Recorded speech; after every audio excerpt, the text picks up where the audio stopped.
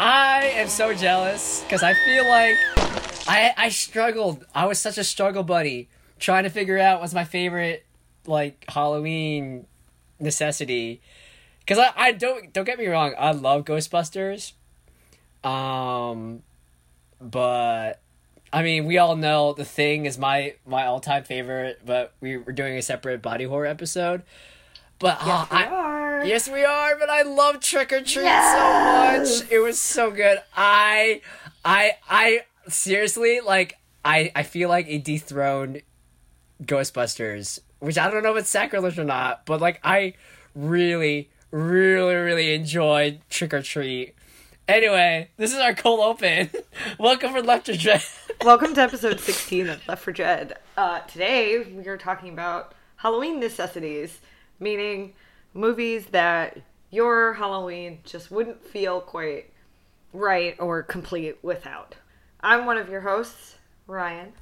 And I'm your other co-host, Chris Sampson. And welcome, Dreadfuls. We are in week 2, week 3 of October. I don't know. Yes. But so this is our Halloween necessities episode. So these are movies that you watch, or your Halloween is not complete if you don't watch it each year. It could be, your yearly tradition and so on and so forth. So we covered 2 movies, Ghostbusters and Trick or Treat. Like I said before in the opening, like, I really struggled because, I mean, the thing was reserved. I feel like my answers were really, I don't know, they're cop-outs or basics. I mean, yes, they're staples, but, I was trying to think, Ghostbusters or The Nightmare Before Christmas or something. It's like, but I don't know. Trick or Treat is so good. If this was a competition, I'd be like, Trick or Treat. I'm actually really surprised by that. Yeah, it was just so good. Like, because I think from where this is going, we should talk about Trick or Treat is first. I just love. It reminded me a lot of Creep Show. I really love like the comic book anthology format. I think it's something that works really well. And even though this movie was made in like 2007 or 2008, it feels like it could have been, I really feel like this movie could have been something that was released like in the last couple of years, because anthology horror is so huge nowadays and already. I don't know if it ever went away, but it really feels like there's a huge comeback between like American Horror Story and Black Mirror and the new Twilight Zone. So I just really, and I liked how it was an anthology movie, but it didn't feel like it at times. It was like really woven like seamlessly well together. I mean, it was all one movie, but it didn't break it up into like separate shorts. It was just 4 separate stories that jumped around and used like time loops and stuff, and like out of order narrative storytelling, and it just worked really well. And it just, I don't know, I loved it. It was so good. I don't know. This is your movie. I'm sorry, Ryan. I have to say, seeing you or heard you this excited about something that you didn't pick in a while. I mean, this is me we're talking about. I get excited over everything.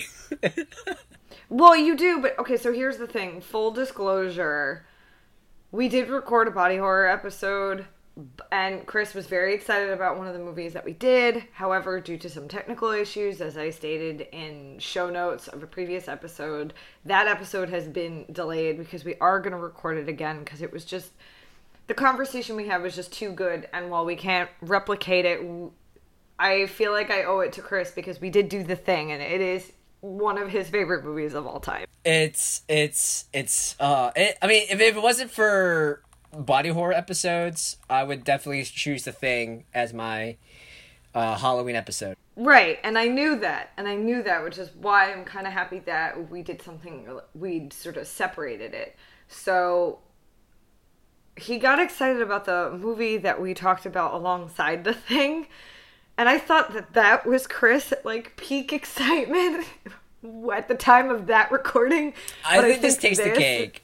Just blew that. It really did. It like blew this out of the water. What is Chris excited about this week? Because I don't know. I'm very easy to please, except for like Uncle Sam. So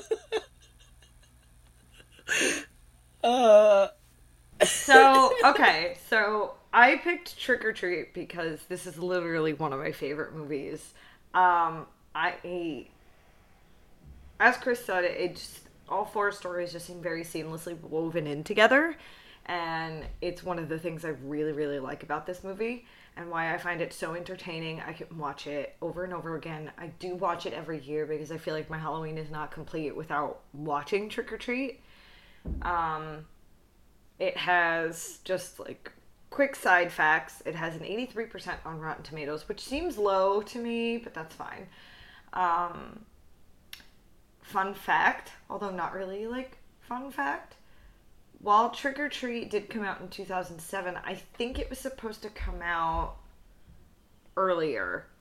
I mean, the only reason why it didn't was because Michael Dougherty, the writer and director, directed Superman Returns from 2006, and because that was a colossal fail, the studio was like, we're not going to give you money to do this thing that you really like, your passion project, so you're put on hold, which is why I think it came out a year later.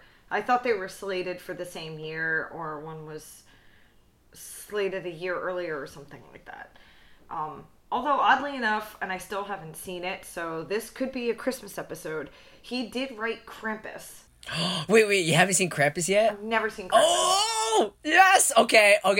It's on the record right now. We're gonna do a Krampus movie episode. Okay. I mean, Krampus came out, I think 2016, and it's already one of my Christmas traditions. Now I know the story of Krampus, like I know what it is, and I prefer that to Santa Claus because I feel like, you should terrify the children a little bit. I know this is not a Krampus episode, but Ryan, you got to come down, and we have to do like a live podcast recording, because every year, Krampus Knot is every December 5th, and in DC they do a Krampus Knot festival. So we got to jump as a Krampus, and we got to go and then watch Krampus. They have one of those in DC? Yeah, it's called Krampus Knot DC. I actually missed it last year, and I was really bummed because I really wanted to see it. But I saw Krampus in theaters because that's my two birthday traditions. Is one, watch Die Hard in the movie theaters, and the second one is watch Krampus. Okay, so we're officially saying this. We're doing a Christmas episode on Krampus. Yes, I think we should do Krampus and what's it called? Rare Exports. I think it's called. Yeah, I think it's called. I don't remember if it's like exports or imports, but there's. I think that's a good one. Anyway, the tangents. Okay, whatever he says. So, going all the way back, because clearly Chris is excited. Trick or Treat is a 4-part anthology movie, or 4 or 5. It's 5. It's 5 parts. 5-part anthology movie, and my Halloween would just not be complete without watching Trick or Treat. Sam is one of my favorites. I think no matter how many times I watch this movie, I still have the same one problem with it over and over. And it's such a minute detail, and I know it won't probably bother a lot of people, but my one issue with this movie is watching Sam get unmasked. Is that his name? The Pumpkinhead guy? That's my one problem with it. I feel like it's so good, and then you had to just do that. I don't know. It irked me a little, and it still does every time. Yeah, I really enjoyed like the costume design of Sam. I thought it was really cool. I want that lollipop. This weird circular global burlap sack mask with this creepy smile. And when you take it off, like, it kind of, like, I still love the movie. It kind of threw me off a bit. like the immersion kind of like skipped a record because it was like this half carved jack-o'-lantern / skeleton face. It kind of looked like if Pumpkinhead had a son. Yeah, that's a really good description. And I'm not, it's one of those things where I like that Sam is just sort of there throughout each of the stories. Yeah, and he's like and by the time you get to the end, it comes full circle. Like, you understand everything. He's like the wordless little narrator throughout this whole thing. And I really like it, but when you get to that moment and you unmask Sam, it just sort of takes you out of it for a second. I definitely agree. I know you're talking about 5 stories with a serial killer and a obviously very disturbed and depressed bus driver and werewolves and all of this stuff. All in this one town in Ohio that takes Halloween very seriously, and yet it doesn't. And in all of that, though, as unrealistic as some of that, obviously, like, the werewolf element isn't real, but just the way they did all of that, makes it seem believable, and having that moment sort of takes you out of it for a second. Now, I've lived in New York City my whole life, and watching Trick or Treat makes me wish I lived in a small town so that I would have, like, Halloween traditions like that, because New York has the Halloween parade, but if you know what's good for you, you don't go to that. You don't go anywhere near the village during any of that, because it's a fucking mess. It gets so crowded. It's kind of like Times Square. Once you go in, you can't get out for like 5 hours or whatever it is. You're tired. There's something like that in near Baltimore. It's like I don't know if you ever been to Fells Point, but every year, Fells Point is like a very historic part of the Baltimore Inner Harbor neighborhood, and basically on Halloween, like 10 to 15,000 people all in costume are all in like the entire town or entire neighborhood strip. And it's a giant shit show. It's just like people drunk in the streets, and it's like very crowded. It's very much like a Times Square-esque kind of affair. But I don't know. This movie made me like really wistful and nostalgic for, I guess, like a town I've never been part of. Yeah, same. Was like, yeah, it's like yeah, you know, I want to be part of a town, like a small town that takes Halloween super serial like that. You know. So do I. I would kill for that. If there was one thing that I wish I could change about my life, it's not the content of my life. It's just purely location. I wish that at least for the month of October, I occupied a small town where they had stuff like this.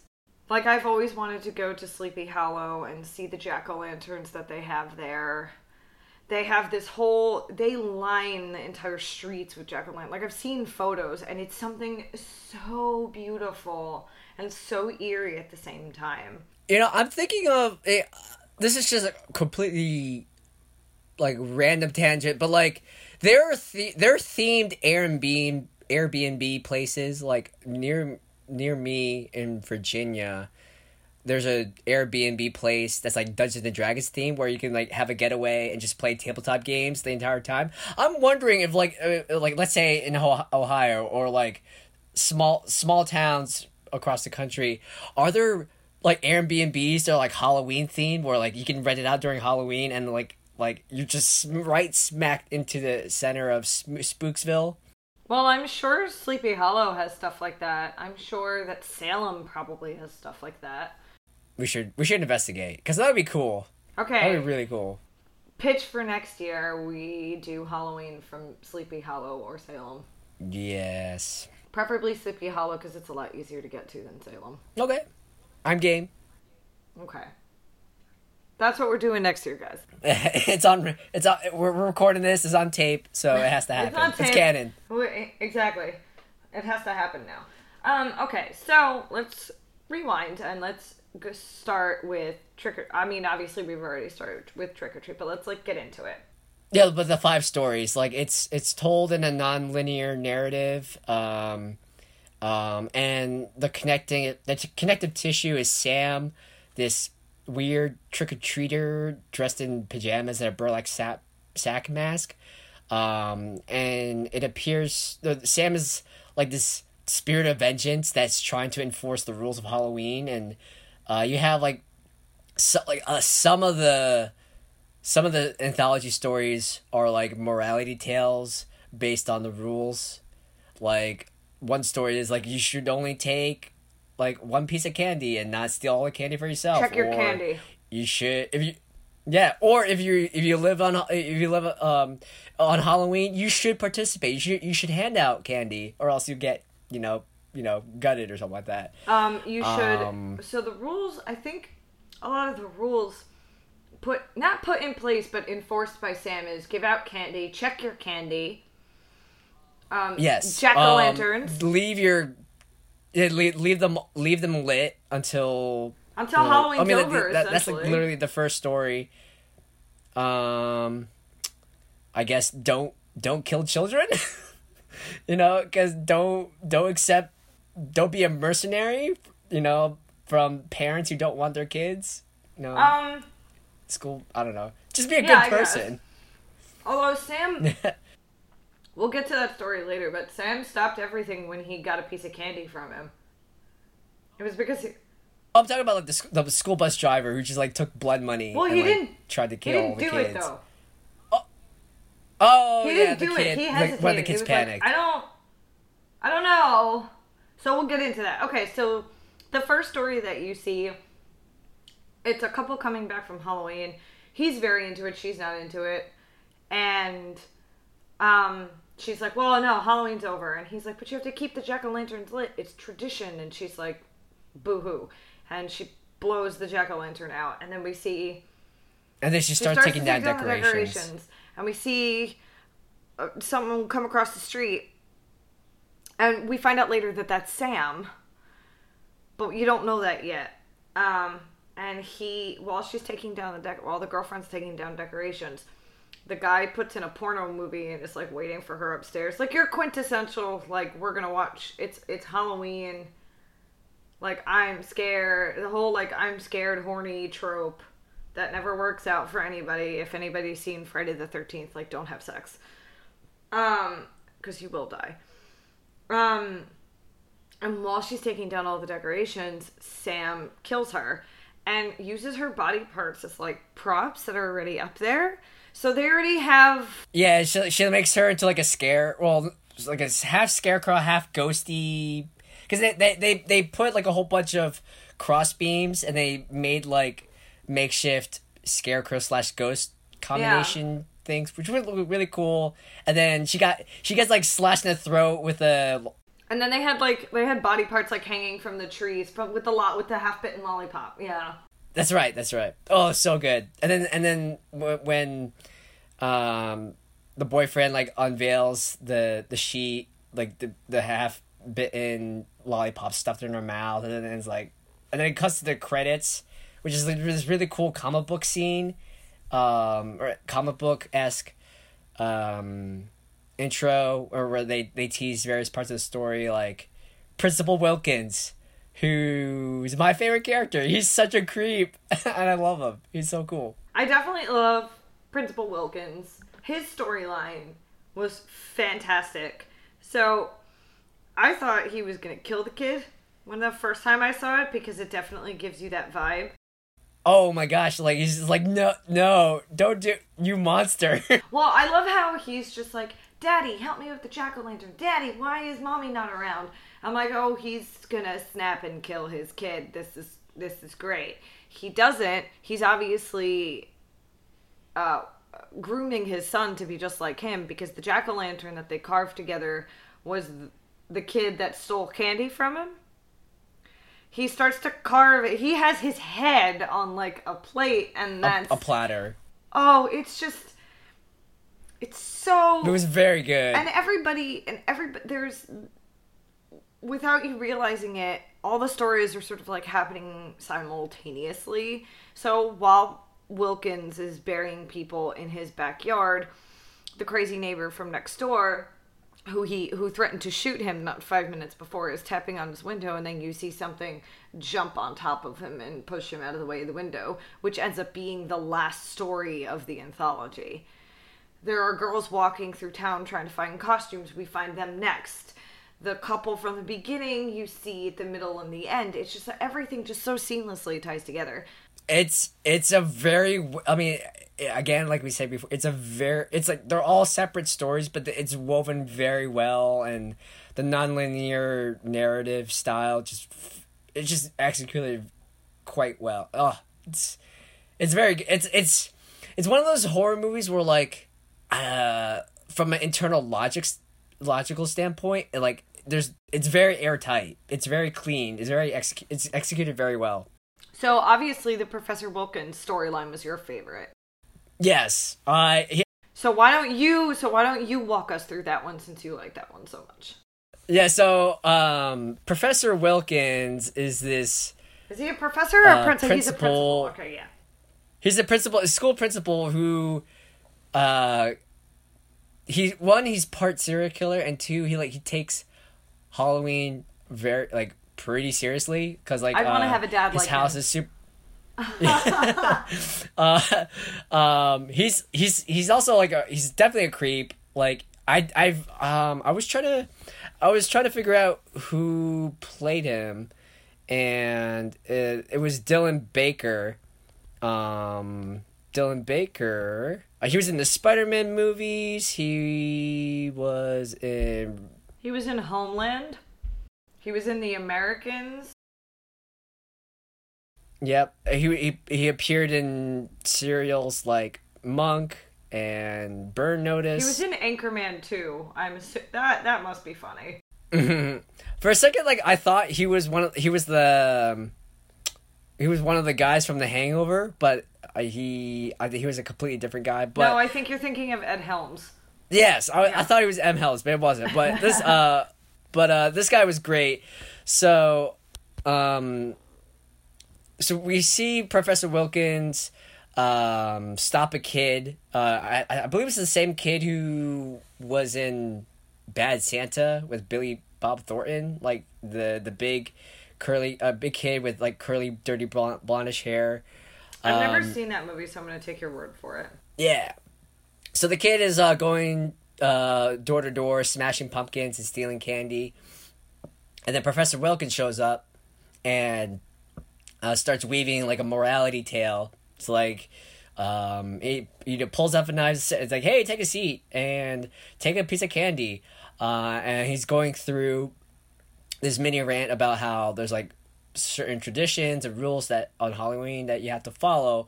And one of them is always check your candy. And then we see we see that the kid's, like, the candy bar is poisoned, and, like, he starts vomiting blood all over the place.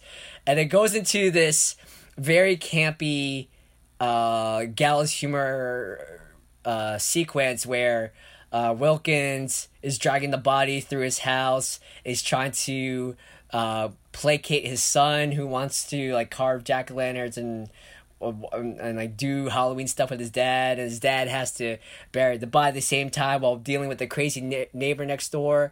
And like, one of the bodies in the ditch he dug up in his backyard starts moving, so he's trying to deal with that. So he buries the body, and then, like we said before, all throughout this little vignette, his son is constantly bothering his dad because he just wants to do Halloween stuff, and it seems like Wilkins is not a fan of his son. Like, he's gonna go postal and kill exactly. this So he pulls out a butcher knife, and he's like, "Oh yes, we're gonna carve a pumpkin. We're gonna go down to the basement," and it's shot so well where you don't see the kid, but we only focus on Wilkins and how he's, like, playing with the knife, and he stabs it down. You see, he pulls it back up. We see a bloody knife, and then we pan out to see that the decapitated head of the kid is on a platter, and we see that Wilkins is training his son to follow in his footsteps, and they're gonna carve a head together. It's like, oh shit, this movie, it's great. So, and then we see Wilkins later on. He dresses up as some creepy dude, or like some creepy vampire, gothic costume, and he's going around preying on unsuspecting ladies on Halloween. It's just being a total creep, and it's like, oh, I hate you, Wilkins, but you're just selling this really well. So, but he gets his just desserts though. He does get his just desserts in the best way possible. In one of my favorite stories. Yes.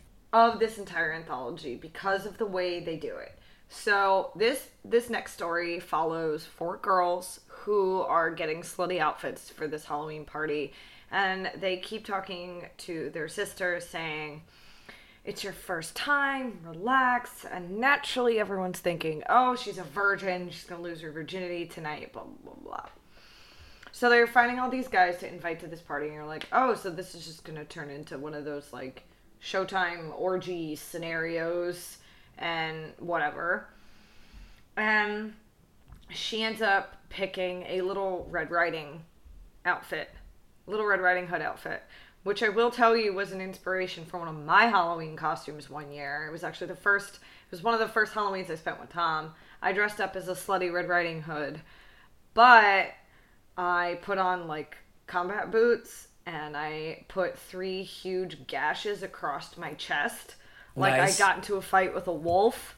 Very cool. So yeah, carrying a bloody axe or something like that. Yeah, pretty much. So like I don't do anything just normally, because God forbid. No, and it's Halloween. You should put a little spoop. Exactly. Yeah, she's shopping for a Little Red Riding Hood outfit. Her sister like leaves her alone, and they take these guys to wherever the party's going to be, presumably in the middle of the woods. It turns out, yes, it is in the middle of the woods. And they sort of leave her behind to pick her own date, if you will. And while she thinks she found the perfect person, Wilkins spots her. So as she's walking through the woods, he's stalking her, and she can feel it. She knows it. And she's like, all right, whoever this is, I'm not in the mood tonight, so just come on out. And Wilkins gets her, attacks her, bites her, and the next frame you see her cape get thrown through the trees and hits the campsite, and everyone thinks it's her. And it's Wilkins. And you're like, okay. Oh, what's going on? And then Wilkins gets his fake fangs taken off. It's like, what? He's not a real vampire? What's going on? What? And that's where she's like, I took their advice, like her 2 other sisters, and I played hard to get. And all of a sudden she has this very just not that naive, shy girl persona isn't really there. And this is Anna Paquin, like the same actress who plays Rogue in the X-Men movies. Like, I actually didn't realize like she did any other movies besides X-Men. I was like, oh, and like Anna really sells like the economy, like the super sweet, innocent, and then like with really good makeup and really good acting, like she looks like super creepy, bad as shit, crazy. It's like, oh man, I'm sold. It's great. So this is where one of the best parts of this starts to come. She gets on top of Wilkins and says, I'm really nervous. It's my first time. And you're like, oh, they're really gonna do this. You don't really understand what's happening. And then Marilyn Manson starts to play. It's his rendition of Sweet Dreams Are Made of These. And then the camera pans or just does snap cuts to all the other guys. They're already like dead. They're or already like half dead. Are half dead, and they're all being just like pulled around, and you realize that there's something not quite right about what's going on. And the girls start dancing and like very erotic. It's like very erotic to a point. They all start taking their clothes off, and then one of the girls turns the other girls around and unzips her skin like a suit. Yeah, it's like and like, do you mind? And they like her skin starts opening up, and like their vertebrae starts sticking out, and like patches of skin are falling off, and it's like, oh shit, they're turning into werewolves. It's one of the It's one of the better, not one of the best, one of the better transformation scenes for werewolves I've ever seen. Anna Paquin's transformation it was very impressive. It was for early 2000s, for like early to mid 2000s. It was really impressive. And the thing is, it's like I probably have to rewatch it again, but I felt like it was more practical effects than CGI. I feel like it was a steady combination of both. I think if the parts that they do CGI, I think they did it very well, because I couldn't really tell. I mean, because when you look at, you can really tell when there's bad CGI, because it sticks out. But I think it was probably a really good mix of both, and it was very seamless. No, this was very well like woven together. Because when her sister transforms and her sister is right next to her, that is like hardcore practical effects. That is somebody in a suit. But when Anna Paquin's doing her thing, that was CGI. But it married so well together. So it ends with Wilkins dies, and he gets his just desserts. He dies in the middle of the woods by a group of lady wolves. It was very good.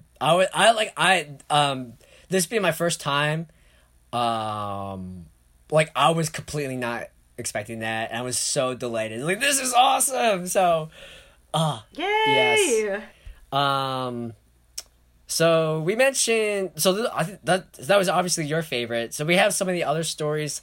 Although the jack-o'-lantern one with the kids was another good one too. That's a close second for me, but the werewolf one is definitely my favorite. So the story that Ryan's talking about, so you have a bunch of trick-or-treaters, so Macy, Sarah, Chip, and Schrader. They meet Rhonda, who's a Halloween fanatic, and she's an idiot savant, so, she has, like, some mental handicaps, but she's also super smart and super knowledgeable, and they recount this urban legend of the Halloween school bus massacre in their hometown, where a bunch of parents had some problem children, and they paid off a bus driver to take care of them, their problem. Get rid of them. So they were he chained up all the kids in the school bus, drove them to the quarry, and he had second. He was checking the locks while he was at the quarry. One of the kids panics, and he escapes his fetters, and he goes to the bus and trying to, because the kid realized that this wasn't the normal school bus route, so he took over the bus and accidentally drives it off the cliff of the quarry. The school bus driver dies, but all these kids were trapped in the bus, and to this day the school bus is still in the lake, and on Halloween you can hear like the spirits of the kids, moaning, and that's why you have to leave an offering of jack-o'-lanterns to appease their spirits.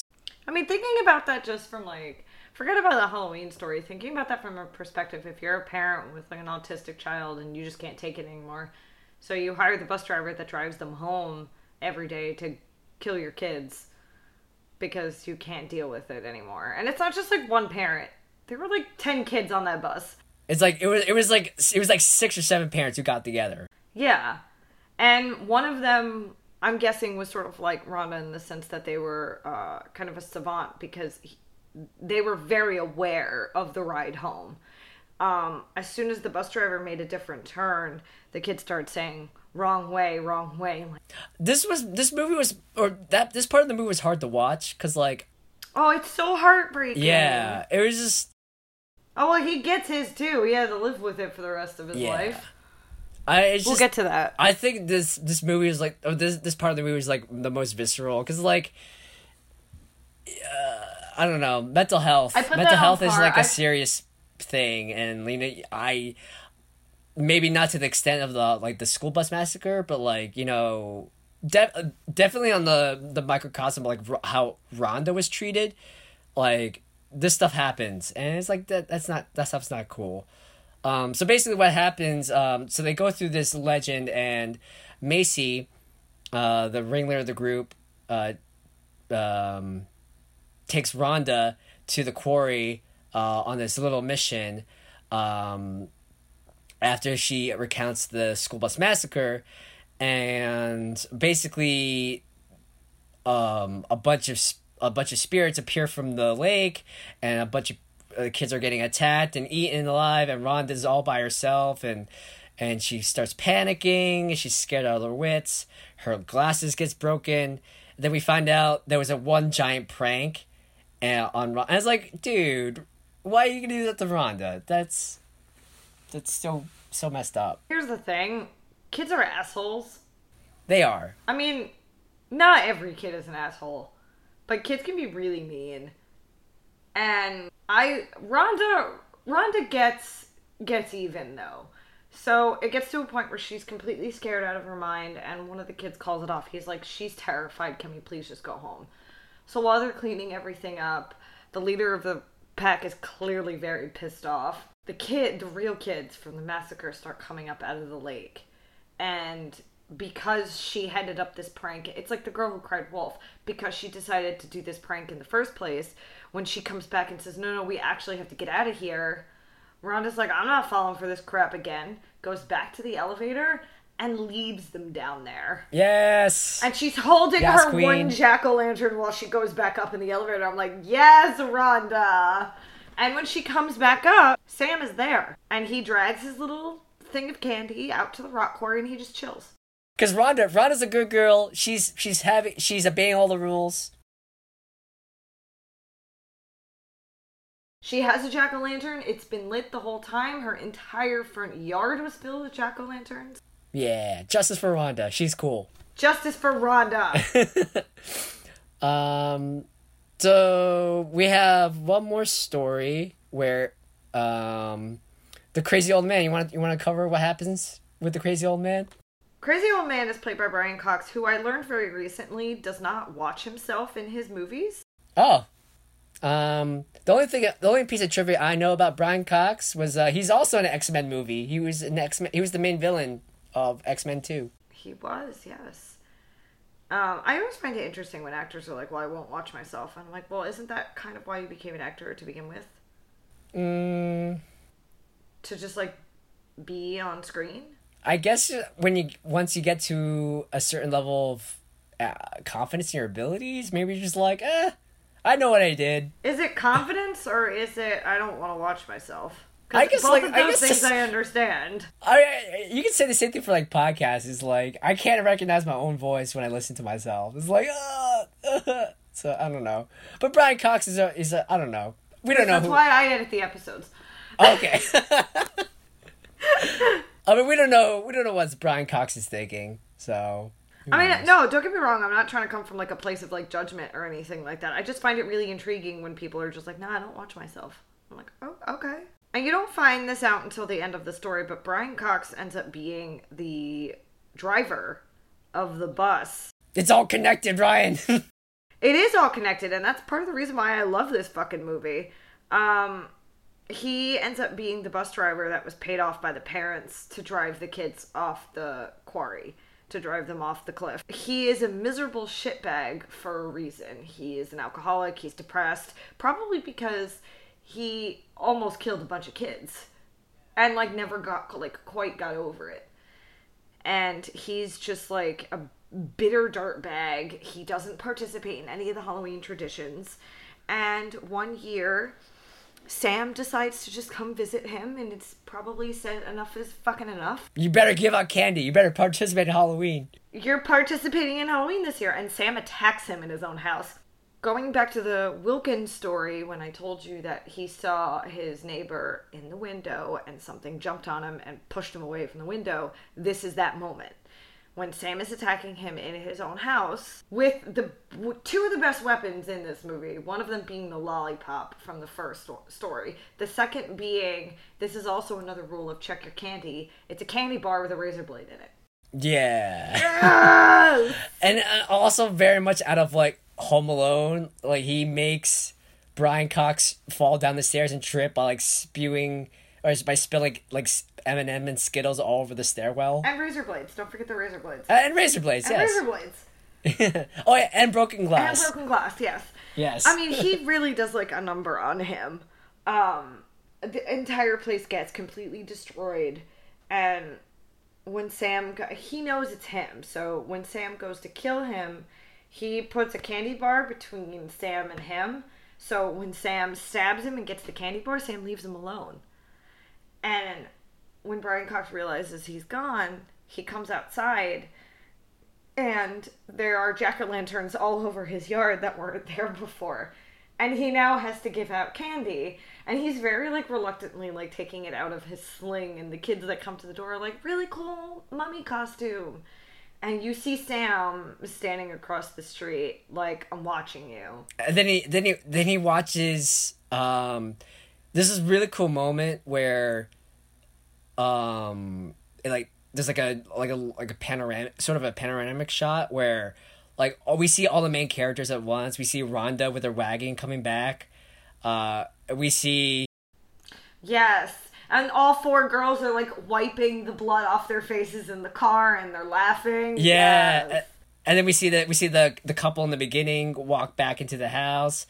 And then Brian Cox gets more guests. Ryan, who shows up at his doorstep. All the kids he tried to kill. Yeah. It's a sad moment. Mm-hmm. It was and they're all like waterlogged, super soaked, mucky swamp zombies, and they get revenge on Brian. Did you call them mucky swamp zombies? Yeah. Okay. I wanted to be sure that is in fact what it was just Krieg / Brian Cox just getting his ass handed to him. I mean, rightfully so. Again, he did try to kill a bunch of mentally handicapped children. Yeah, don't do that. Just don't. Like I said, I mean, he did hesitate, to be fair, but that's not to say that he wouldn't have done it otherwise. Like, there's no way of knowing. Just don't do that. Just follow the rules, and then you won't get killed by zombies or by Sam. It'll be fine. Save the children. Save the children. But my gosh, Ryan, I love this film. It was great. I'm really happy you enjoyed it, though. I was kind of nervous. So as we know, Tom does not like horror movies.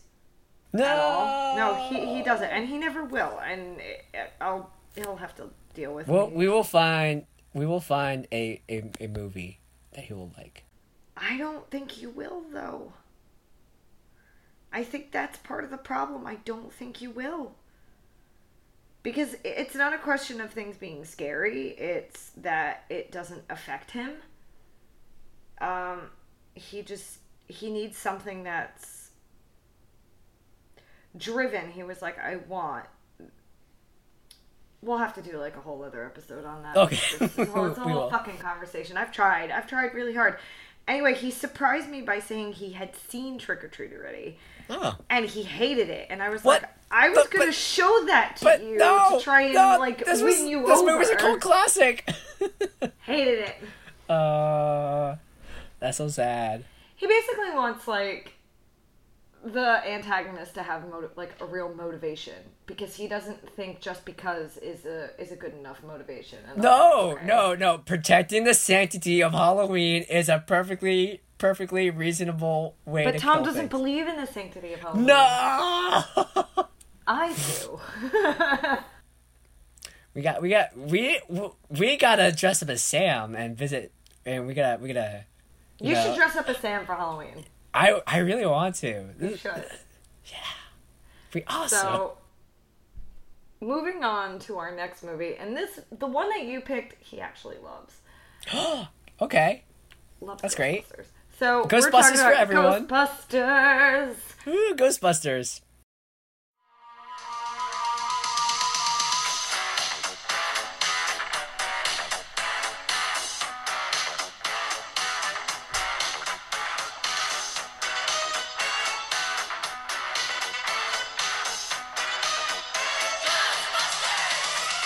Ghostbusters. It's a fantastic, beloved supernatural comedy franchise. I assume most dreadfuls who are listening to this will be familiar, but maybe you're youngin' and stumbled across our podcast and you never heard of it before. Ghostbusters is a great, fantastic ghost spoopy comedy created and released in mid-80s in 1984. And it follows 4 eccentric New York City parapsychologists who investigate and capture ghosts for a living. So now wait a minute. Before we get into the original beauty of all of this, did you see the I don't want to call it a remake because it wasn't a remake.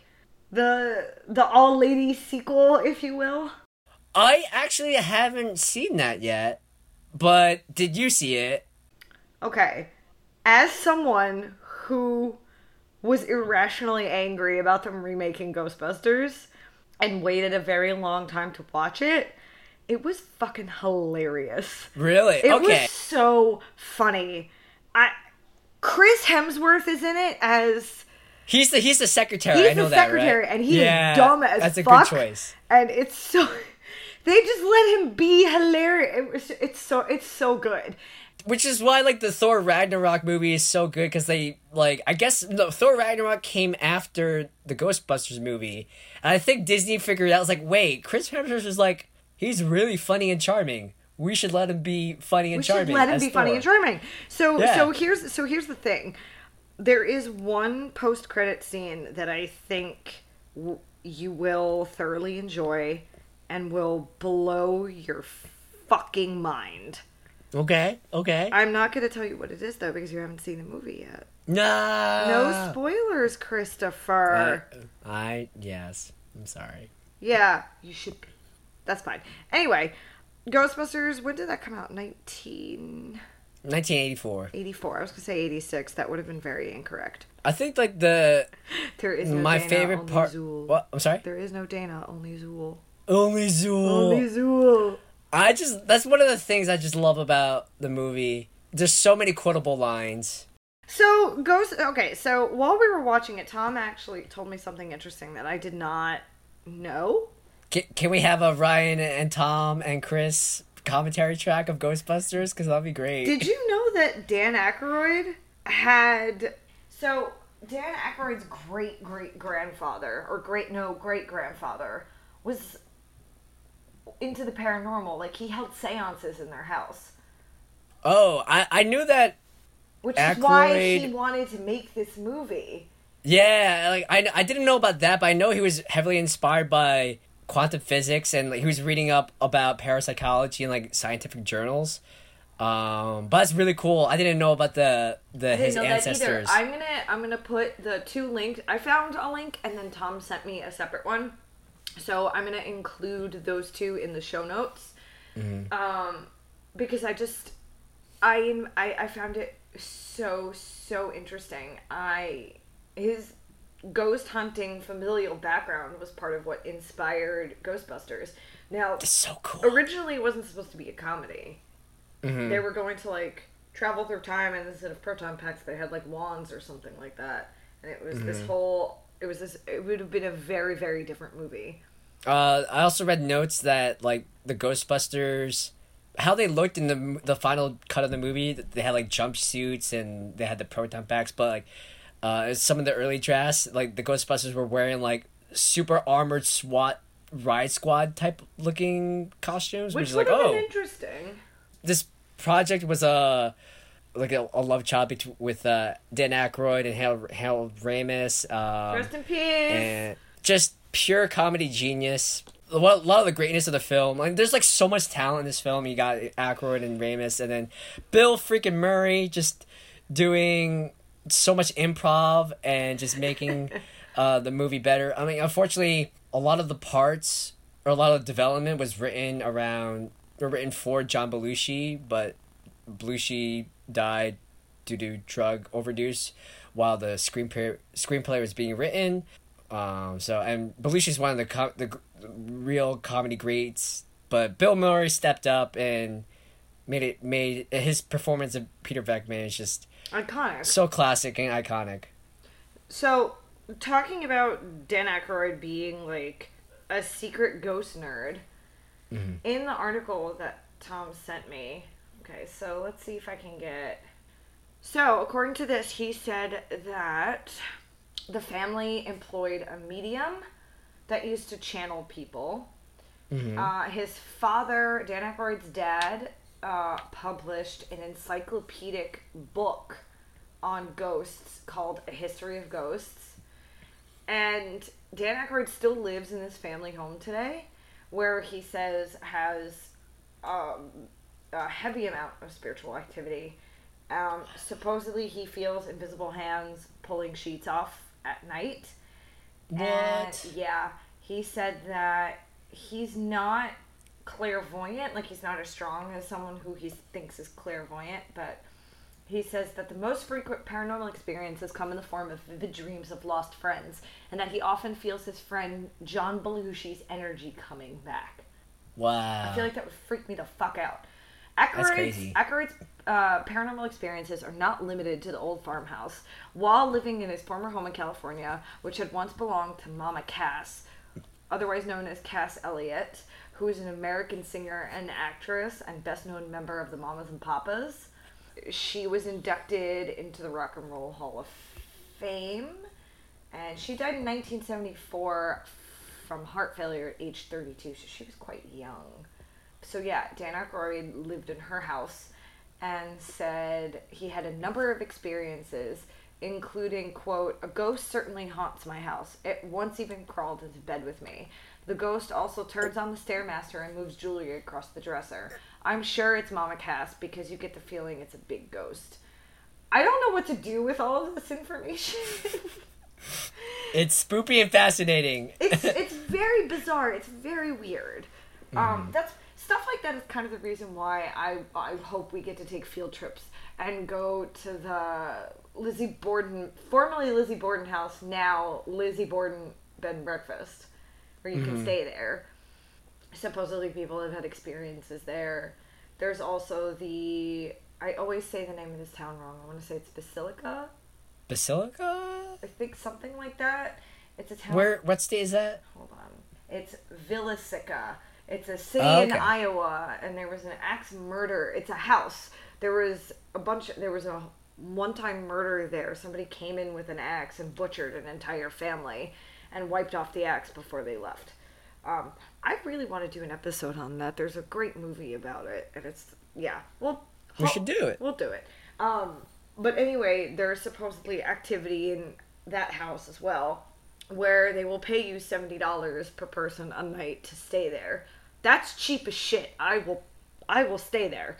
I think you and I have had the paranormal conversation before, and I feel like if we haven't, Ghostbusters is probably the movie to do it with.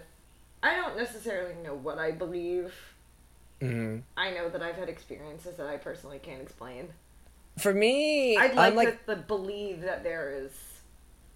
Yeah, for me, like, I'm halfway between agnostic and atheist, but I do believe in, like, some sort of afterlife, and I do believe in, like, there's, like, just weird supernatural shit that happens that you can't explain, and, you know, I personally only had, like one or two experiences, but, like, I think, like, these stories, these accounts of paranormal and parapsychology, and it happens so often, and, like, I mean, in various modes, of course, but it happens setting aside, like, the collective unconsciousness and, like, how stories and myths and legends, all that being passed down a generation, permeating throughout different cultures and different, I guess, different just how it just permeates everywhere in some form or another. I think it occurs too often for it just to be like, just to be written off as just like, oh, it's just nonsense. Yeah. No, I understand that. I don't necessarily always believe in coincidence either. Like, I would like to think that there is something between us and death, because it would give me, like, a slight amount of hope of becoming an awesome poltergeist.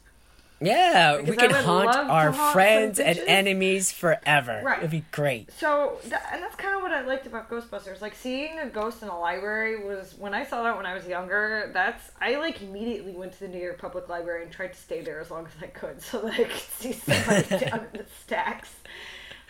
Newsflash, doesn't work that way. No. There's this really great YouTube video. I think the channel's still active. They're called Improv Everywhere. So they did a Ghostbusters themed prank where Nice.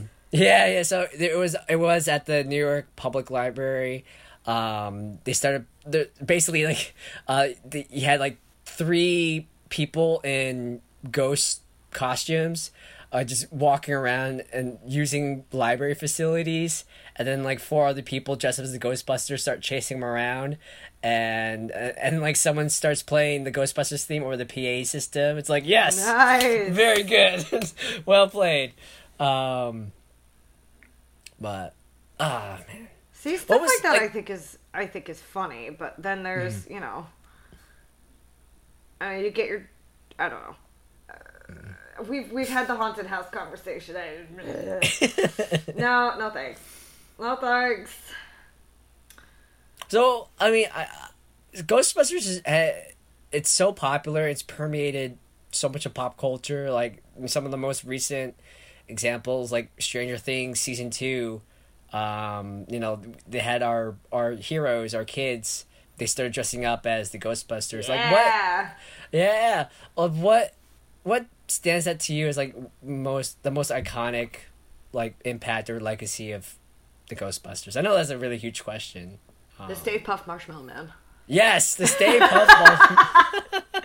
just because out of everything, so you go through this whole thing and it's like the end of the world and biblical proportions and like Mesopotamia and ghosts Babylon. are the traveler, Right, the like, destroyer. This whole thing, like, are you the gatekeeper?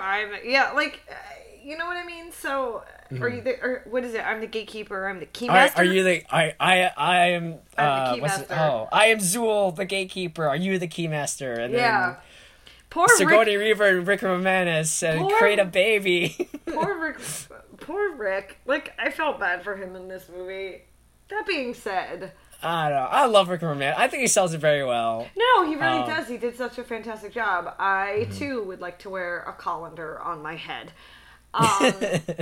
But here's the thing. So, for me, when something that is so ancient, it relied on its target to, like, pick the most terrifying thing.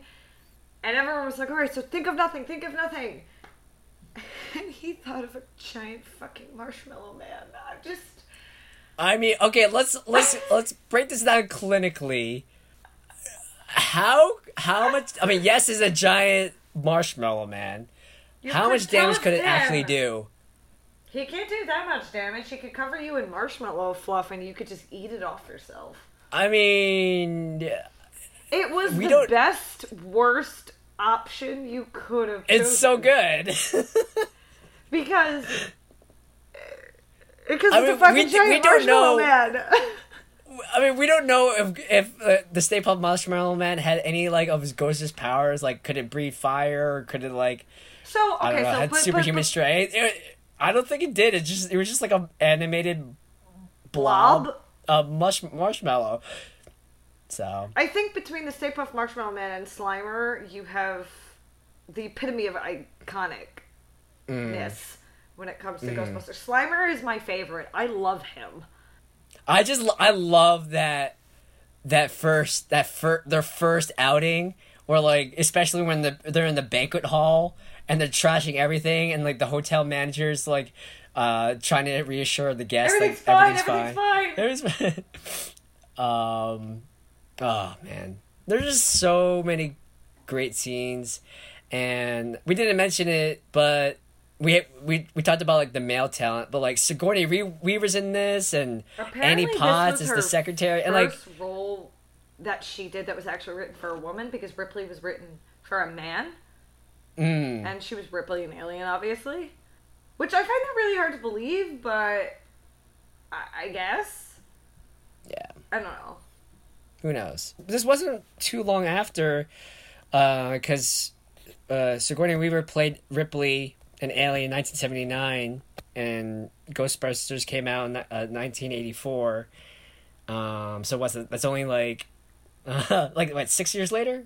Yeah, something like that. Yeah, or 5 years later. So, I mean, it's hard for me to see Sigourney Weaver not being a badass role. But I still love Sigourney Weaver in Ghostbusters. I love her in everything. Yes. Oof.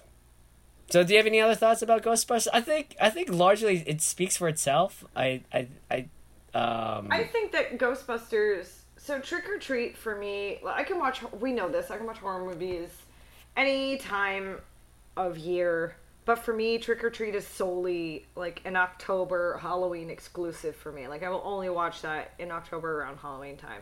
Mm-hmm. Ghostbusters is one of those things where it's like you can watch that whenever and it still holds up. It's still a classic. Mm-hmm. If you're ever in the mood to just laugh, just toss it on. It's got all the Halloween-y elements. It's got the ghost. It's got the paranormal, parapsychology. It's got the best song ever. It's got the best intro, and it's hilarious as shit. I think we should do a follow-up Ghostbusters episode on Ghostbusters 2. Mm-hmm. And the remake. Or the Ghostbusters franchise. Yeah. Because I know... Because you guys you didn't see the... Well, I don't want to call... I mean... The All Lady Ghostbusters movie is sort of... It's like a parallel. It's not a remake. It's not a sequel. It's just... It really stands by itself. I was very impressed with it. Okay. I was also referencing, like, we could also throw in the Ghostbusters animated shows. Didn't they I know keep the Ghostbusters video game. Didn't they keep Slimer as a pet in the animated series? Or is that in the comics? I think that was the... no, that was like the animated series. I wanted Slimer so bad. Okay, I'll try to find some incredibly lifelike, like, Slimer plushie that spews actual slime. If you want to give me just like a bust of Slimer, I'll find a place to put it. Okay. Oh my god! You know what? Okay, you know what I'm gonna do? I'll put him on top of the Chucky box. I will get a quadcopter. And then I'll one that can Chris, support for the weight. last time, we are not doing the Houses October Built 3. No, we're not. Okay, no, we're just gonna have a Slimer like fly around, and then we're gonna attach like projectile slime in a cannon in its mouth, and then we'll dress up as Ghostbusters, and then someone else can pilot the Slimer, and we can run around in a hotel. I don't know which hotel, some swanky one in New York City, and then we'll catch the Slimer, and then we'll charge the hotel for our services. We need mad bank, and then we can get new equipment. We can start building our own podcast studio out of New York City. We'll become podcast gods. We'll summon Gozer, and then we can choose the form, and then we'll be like, okay. So yes. if you had to choose the form that would bring upon the destruction of the world, because clearly we know their choice, what would you pick? Oh. Would you go like full destruction, or would you pick something ridiculous like a Marshmallow Man? I feel like I would want to pick something ridiculous. Like I think something ridiculous, because the war's gonna end. You might as well like have a laugh about it. Okay, it's like, so I mean, my gosh, being put on the spot. Yeah, man. I got him. You got it. Do you have an answer? Mr. Peanut. Mr. Peanut? Yes. That is very good. You could also make your very own dangerous, because you're gonna give everyone, including me, anaphylactic shock. I mean, you just can't touch him. That's okay. I guess. Okay. My gosh, Mr. Peanut's really good. I was thinking. Because here's the thing. Like... I know that I would want to be dying with laughter. So there's nothing funnier than a giant peanut. I don't know. I was thinking maybe like Hello Kitty. Okay, so for the end of the world, everyone's gonna die by the hand of Hello Kitty. Yeah, And Hello Kitty. Mr. Peanut. She's gonna hug you to death. Okay. She's gonna round up every single human, and then I don't know this. I don't know anything about Hello Kitty, but she's so cute. She's gonna hug and suffocate the life out of every single human being all at once. That's how the world will end. Okay. Yeah. So cool. In our world, the world dies through Hello With Kitty. hugs. With hugs. With hugs and anaphylactic shock. Yay! Well, put it this way: if everyone in the world who's allergic to peanuts and peanut butter stayed inside, they will inherit the earth, and then they'll rebuild society, and then Gozer will come back to finish the job as Hello Kitty. It'll be great. Oh my god! Okay. Yes. Oh yeah, I think that's a good place to stop. Okay. A good place to end the episode. Chris is getting delusional, and am. If you've listened to the deathbed episode, we all know what happened. Oh, I love the deathbed episode. I'm so delirious. I know. We were all so delirious. It was great. So good. Okay, so this has been episode 16 of Left 4 Dead. This is our Halloween necessities. We clearly love Halloween, guys. So this just it's very good. Felt like something we wanted to cover. Our next episode is going to be body horror episode. We sort of had to swap our ideas because we were going to make it a 2-part episode. So our next episode we're doing body horror, and we are going to be covering The Fly. Woohoo! Go David Cronenberg! Go Jeff Goldblum! And American Mary from 2012. Yes. So get on those two. You have your homework assignments. Go watch them. Go watch them. We can tell which one we could probably already tell which one was my pick, but we'll discuss why next episode. Yes. I'm so excited. Okay. I love the body horror. Can't wait. You do. That's why we're doing a 2-part episode just for you. Yes. We'll probably make it 3 if we keep talking about David Cronenberg. We should. Yeah, we. Director I don't think there's a Cronenberg episode on the slate. I think maybe. I don't know. Yes, we need more body horror. We need more Cronenberg. It's a thing. It'll be a thing. I'm excited. Mm-hmm. Okay. Dreadfuls. Now you know what we're covering next week. So go to your DVDs collection. Go to Prime. Go somewhere. It's all on the interwebs. Go rent it. It's fine. Grab them. Watch them. And then come back and stay tuned. And this is Left 4 Dead. You can find this show on SoundCloud, iTunes, Google Play, Stitcher, anywhere really where you can find podcasts. But specifically, if you're listening to us on iTunes, give us a rating, and a review. Constructive feedback. We love to hear from you and your thoughts, and we're always experimenting, always trying new things out. So we love to hear from you. And you can find us all on social medias everywhere. So just look up Left 4 Dead Pod. You can find us at facebook.com/Left4Dead Pod, Twitter at Left 4 Dead Pod, Left 4 Dead Pod on Instagram. It's all there. It's all good. We're everywhere. Yes. All right. And we are about halfway through our Halloween marathon of episodes. So if you missed some of the other ones, you can go back. We've done some great episodes like Deathbed, which was our SMP/Left 4 Dead crossover episode. Ryan, what else have we done this month? Besides give me a hernia and regret ever showing you Deathbed.